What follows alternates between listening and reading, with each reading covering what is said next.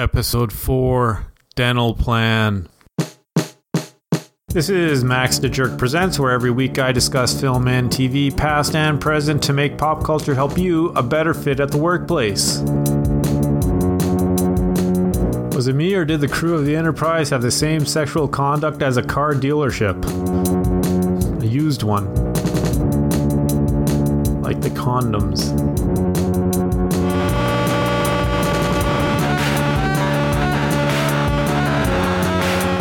And thank you for joining this week's edition of Max the Jerk Presents. I'm Max the Jerk, and on today's episode we're talking Dental Plan.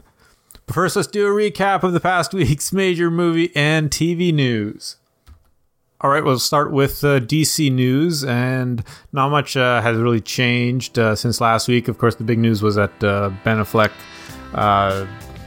turned down from being the director on the proposed The Batman film, and that Chris Terrio was undergoing possibly a major rewrite on that script, which could actually change the entire casting and the originally speculated storylines. So, but the big news here is now that they have a leading candidate, so far as in talks, is director Matt Reeves, whose fame is some of the Planet of the Apes films. So that just is still in early talks, and as for where the script is headed, that still remains to be seen. And I'll mention that on last week's episode I briefly discussed how also with The Flash, and The Flash being a key character in the whole universe, and as he possesses the ability as a plot device to reboot a whole cinematic universe with his own respective storyline. And I finally had the chance to watch Flashpoint Paradox, and that is actually an exceptionally good cartoon, I might say, animated feature rather.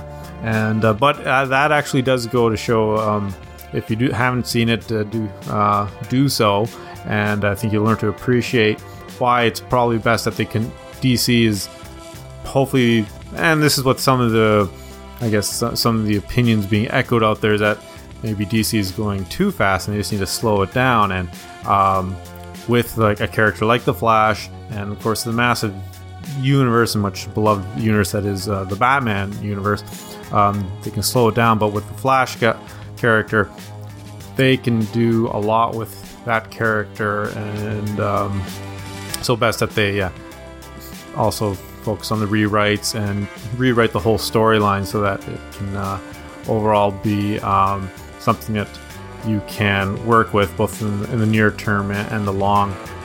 Switching over to Marvel Cinematic Universe, they dropped a trailer, like a production trailer, so similar to the Justice League production trailer that came out last year. This one, however, relates to the Avengers Infinity Wars that will be coming out sometime next year. Not really anything regarding actual footage, but so this one just starts to show some of the beginning shots, behind the scenes footage. You get to see Tom Holland talking, and he is British. You hear him as he normally sounds. And the other part would be they're showing Kevin Feige talk, and there's no doubt that Marvel, obviously they're the pace setters. They've clearly executed well. They continue to execute well this whole cinematic universe, comic book cinematic universe idea. It kind of comes off a little smug and cocky in my view if you watch this video, but it's there's not much to it. Except for the last 5 seconds, which, the constant criticism is just how long it's been dragging on to get to Thanos. And, this does, though, get you excited, revitalizes that energy and that excitement. Just the last 5 seconds. So there was actually some additional news reports, just comments being made about how Phase 3 of the Marvel Cinematic Universe, now it's going to really push towards more of the space universe aspect. So with the upcoming Captain Marvel, Thor Ragnarok, and Guardians of the Galaxy 2, we're going to see more of the space world, and of course Thanos being in space. He'll get really accelerated into the storyline for the upcoming Infinity Wars. Now, this production trailer or sneak peek, one big point I thought that is revealed is that Guardians of the Galaxy will eventually meet the Avengers as we lead into this war. So I don't think that was entirely confirmed leading up to this. I know that there's something about how Thanos is not mentioned at all in the upcoming Guardians film. So eventually, though, everything does tie together. In Star Trek news, this is the best part that we have now a bit more concrete evidence that there's going to be some more Star Trek, some television programming. So last week I talked about two things. One was Discovery, the new upcoming CBS All Access online program for Star Trek Discovery. I also briefly mentioned Deep Space Nine. In fact, last week's episode went a little bit of length about Deep Space Nine, and episode 2 of Max the Jerk Presents was about a specific episode of Deep Space Nine. Last week's episode, I mentioned how Ira Steven Behr is working on a documentary for Deep Space Nine, and we had some more news this week. They're almost done production of the documentary, and what's really cool about this documentary, it has a name. It's called What We Left Behind, looking back at Star Trek Deep Space Nine. What We Left Behind is actually the series finale episode. So you have a lot of cast notes. There's actually a very entertaining pre-production footage promotion for this documentary. They're actually doing some kind of online funding campaign that kicked off this week as well, because they need X amount of dollars to finish the documentary. But it'll have like the entire cast, interviews with all the cast, and the neat part is that they talk about how they get together a writer's room of all some of the former writers for the program, and you get to see them speculate how would an episode 1, if there was a season 8, had there been a season 8, because Deep Space Nine never got its own movie spin-off, unlike Next Generation, of course, original Star Trek. It is actually a pretty all-inclusive story, an actual story arc.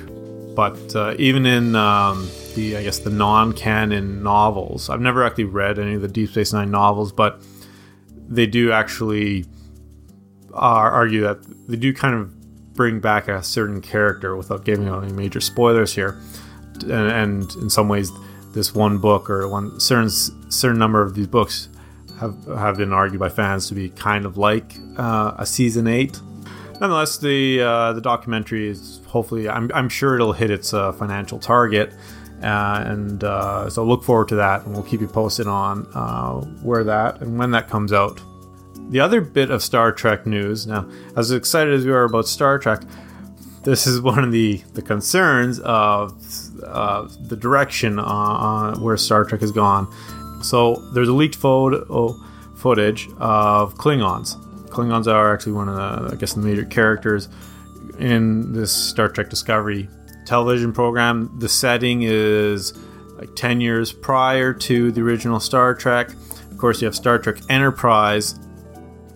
That that was the start, the launch of the Federation. And of course, that was before everything, and that's the one with Scott Bakula as Captain Archer.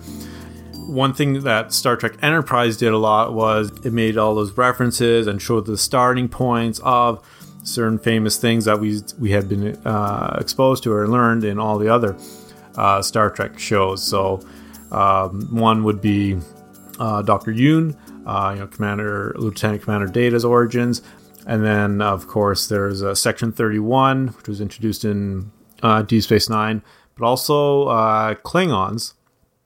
They, it actually first got, comedically got addressed in the Deep Space Nine of the trouble with Tribbles. So I think it's a Trial of Tribulations. I can't recall the Deep Space Nine episode, but that's where they, the writers of Star Trek finally addressed the whole makeup aspect of Klingons, how they appeared in the original Star Trek. And then they made a very good joke, and then they turned it into actual canon, if you will, and then Star Trek Enterprise kind of worked that in, addressing it as some kind of a mutagenic or some kind of mutation. And I think it actually was part of a conspiracy, or rather an espionage type, trying to get Klingons to blend in with the Federation humanoids or something. And so going back to Star Trek Discovery, so there's a set footage being leaked, and it shows a bunch of actors or stand-ins, whatever, all made up as Klingons. And so that's been revealed. So now that could be a hint of what these Klingons are going to look like. And there, there's actually some concerns, because they actually looked more like Lou Gossett Jr.'s alien species, or whatever, in the 80s film Enemy Mine. They didn't look...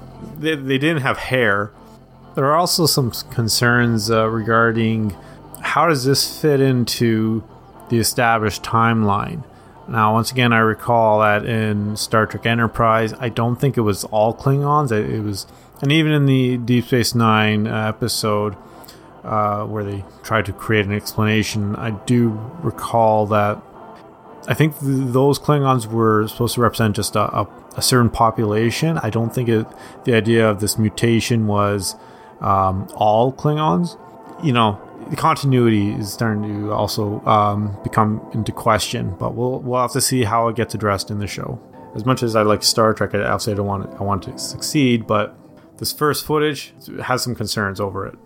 That's that, of course. Now, but I guess the positive, though, is nonetheless, yeah, the show's in production for sure, and sometime later this year we'll get some sneak peeks going. All right, lastly, let's do some just random movie news, but there's actually some big stuff here I thought was interesting. So there is a sequel for Pacific Rim that is going to come out next year, and it stars John Boyega. Charlie Hunnam is not involved. Guillermo del Toro is, I think, he's a producer or something. He's not directing it, but yeah. So that movie is going to come out. It comes out February 23rd, 2018. The film is titled Pacific Rim Uprising. Stars John Boyega, and he'll basically be portraying the son of Idris Elba's character, Pentecost, whatever, Commander Pentecost. So he's the son. So I guess a number of years have passed, and then he rises to the occasion. Here's the question, is John Boyega a big enough star at this point? His career is definitely on the rise, and you got Star Wars 8 coming out in December, so I think they're banking off of some real momentum here from his stardom. And because February is still one of those questionable, January, February is still questionable periods for movies to come out. We'll just have to wait and see. It doesn't have a big name list yet. I think the other names are not Clint Eastwood, excuse me, his son Scott Eastwood, who was in Suicide Squad. But if you saw that film, he was a bit of a kind of a minor supporting character. I enjoyed seeing him in there, but his character kind of phased out in that film, I found. But so it's not like a big cast. So I think they're really banking off of both the concept of Pacific Rim and as a star, I guess John Boyega's Star Wars ties, I think, will maybe help keep the momentum going on that thing. If you're a fan of Gerard Butler, he's got a ton of movies coming out. I'm not going to name them, but yeah. And they're all action themed. So I don't know who's watching his movies. The guy's career kind of panned out, or I don't know. He's still making movies, and they're all action. I know he was what, Gods of Egypt, but which was one of the worst movies apparently of last year. And I'll say this. The guy's going to be doing movies, and a lot of this stuff, I think they're kind of creeping on to B film status, but he's going to be in a movie. And what they need to do is, now I haven't discussed the film Split yet, perhaps in a future episode, but there's a big kind of a spoiler, a hint of sorts to a potential sequel. Talks of sequels for one of M. Night Shyamalan's other movies and so forth. So that got me thinking, you know what? Another favorite of mine is film is Deep Rising, directed by Steve Sommers, and starred Treat Williams and Famke Janssen, and the movie ends on this really good, I guess, cliffhanger of sorts. Now, this movie's from the movie's from the late '90s, but if there's Hollywood is in talks to, finally do sequels to movies that need sequels. I think Gerard Butler, given his age and stuff like that, he'd be a good fit to play the Treat Williams character. And Stephen Sommers, maybe that's another actor, or director, kind of like M. Night Shyamalan. That I think the guy needs a kickstart, something, get his mojo back, and go back to the well, if you will, and make another good movie. And I think that's where he can get it. That's me wishful thinking. A sequel to Deep Rising, starring Gerard Butler as the Treat Williams character. Tell you what, if you haven't seen the film Deep Rising, we'll definitely talk about it in a future episode. But with the whole Kong and Godzilla thing, I don't know, that may work or may work not for that film being made. But we'll just have to wait and see. I'll have to write some letters or text people.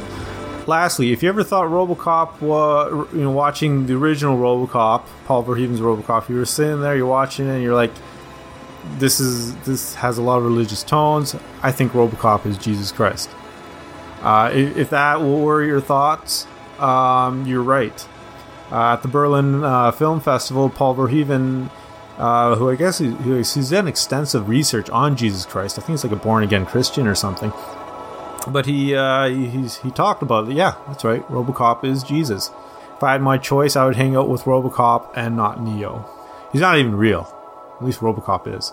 But in terms of how RoboCop is like Jesus Christ, well, for those who have not seen the film, do so. I don't want to spoil anything, but you got to see the original. So with RoboCop, or rather Officer Murphy, Alex Murphy, portrayed by Peter Weller, goes in there, gets shot to death, and he's like kind of like in a crucifix position when doing so. It's a pretty gory scene, but this is like talking about the best action from the 80s. And so yeah, he gets killed and then revived or resurrected as RoboCop. So those are basically what Paul Verhoeven uses as his description, is why his RoboCop was an allegory for Christ. Some of the things, and he goes on. And the very last random movie news is actually just a really cool thing. Go online and look up, I think it's on Vimeo, but if you just Google The Dark Knight Visual Echoes, and I guess they're created by some kind of group called Glass Distortion, and it shows this really good comparison of Christopher Nolan's The Dark Knight and the Michael Mann directed film Heat. Because, the whole thing about Nolan's Batman trilogy is that it's grounded, it's real world, and it's got some, a gritty crime thing going of sorts, and particularly The Dark Knight. And it's very, very good 3-minute video that shows these comparisons between Heat and The Dark Knight. So make sure to check that out. All right, let's talk about our topic of the episode. This episode's title is Dental Plan. And so let's paint a picture for you. You're at the workplace and you're just sitting around discussing some current work with your colleagues there, Veronica and Johnston. And there happens to be a third party, though. We have a Doyle, who's like a summer intern. I don't know, he's doing some kind of records management. I'm not sure why they took him on, but nonetheless.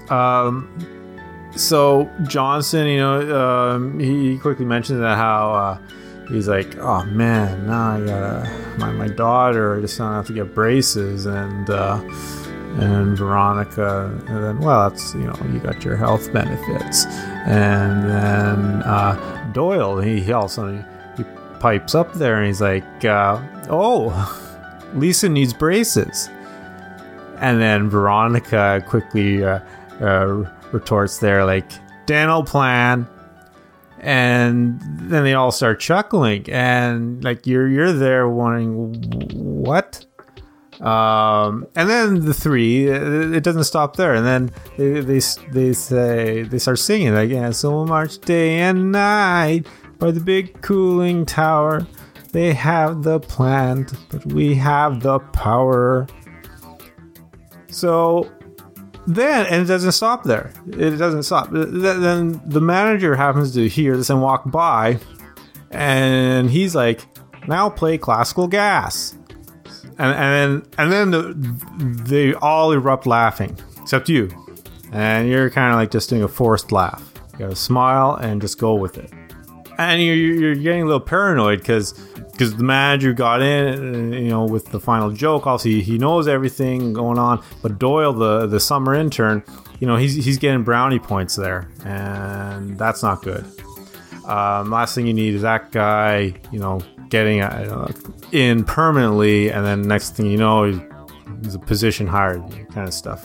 So there's workplace politics in place.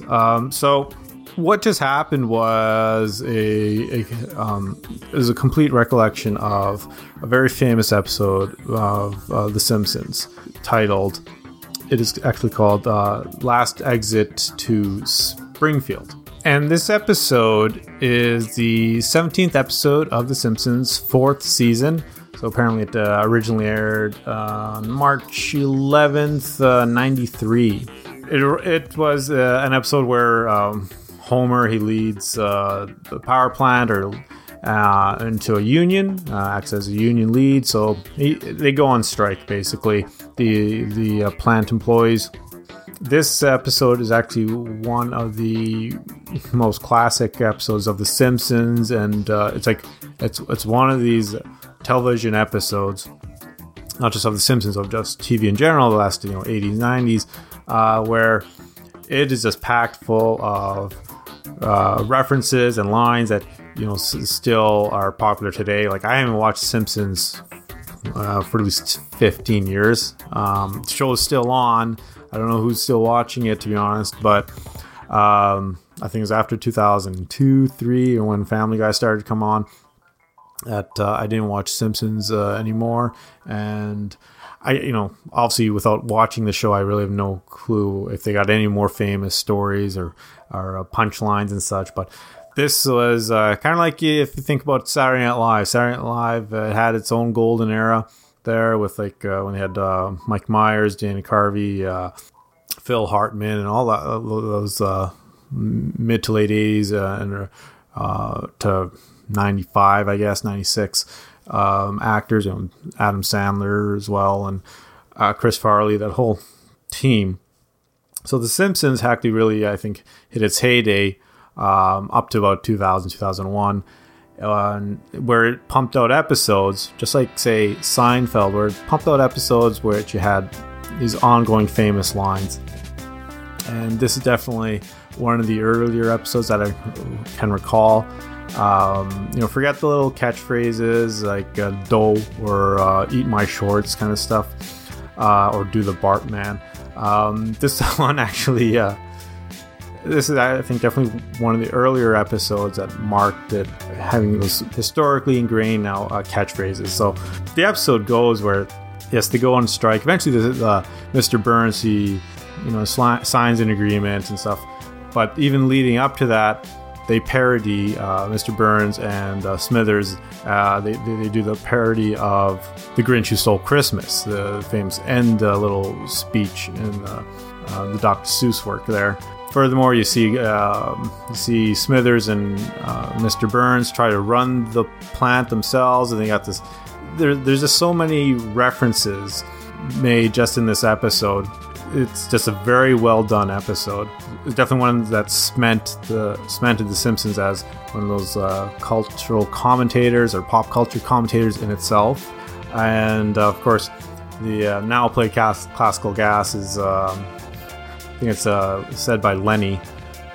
Recurring jokes, like there literally is an episode where you're laughing almost every minute, but you have to pay attention. You got the references, so much of what you can appreciate about a show like, say, the Family Guy, all those type of references that were made in their earlier seasons. This is definitely an episode where you kind of see the groundwork for not just coming up with clever phrases and stuff, but also with showing how many references they can do to pop culture. So in sum, next time you're at the workplace and just this episode as a whole, there's actually a number of things you can use to gain that popularity. So you got, say, a new coworker who's got a quick question on health benefits. The second you start touching on dental benefits, say dental plan, like Lenny would. Dental plan, Lisa needs braces, or you can ask, why does Lisa needs braces? And you know what? Sometimes at certain workplaces they do musical acts or something like that. You got little competitions. Also, great opportunity to say, now play classical gas. Make sure to do it in front of other coworkers and obviously the boss.